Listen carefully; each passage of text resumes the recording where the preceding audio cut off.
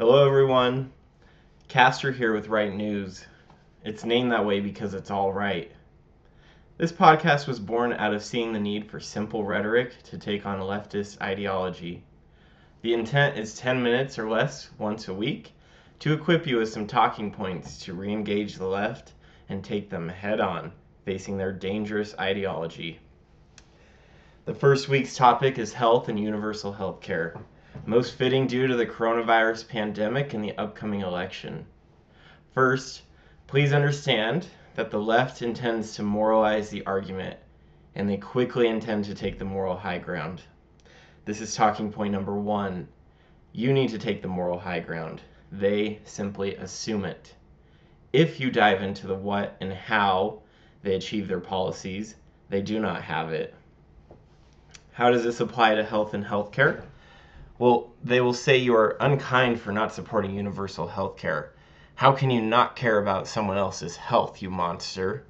Well, you are not responsible for someone else's health. They are responsible for their own health. That means if you want the responsibility for their health care, you also want to police their health. Turn the question back at them. Are you willing to slap cigarettes from smoker hands or yell at obese people to take the stairs?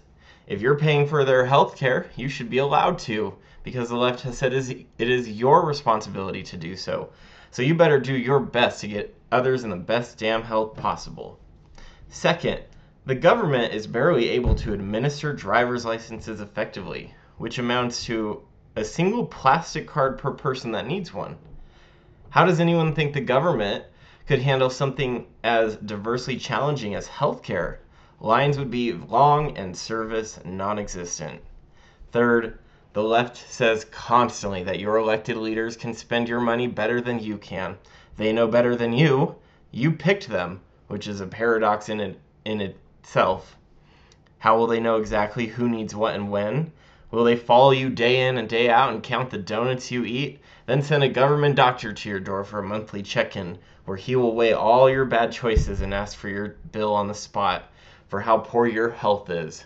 What's to stop them from simply spending your money at will for unnecessary services rendered because they said it was good for you? The answer is nothing. The more you give to the government, the less freedom you have. Thanks again for listening. This is Castor with Right News, and we will be back next week.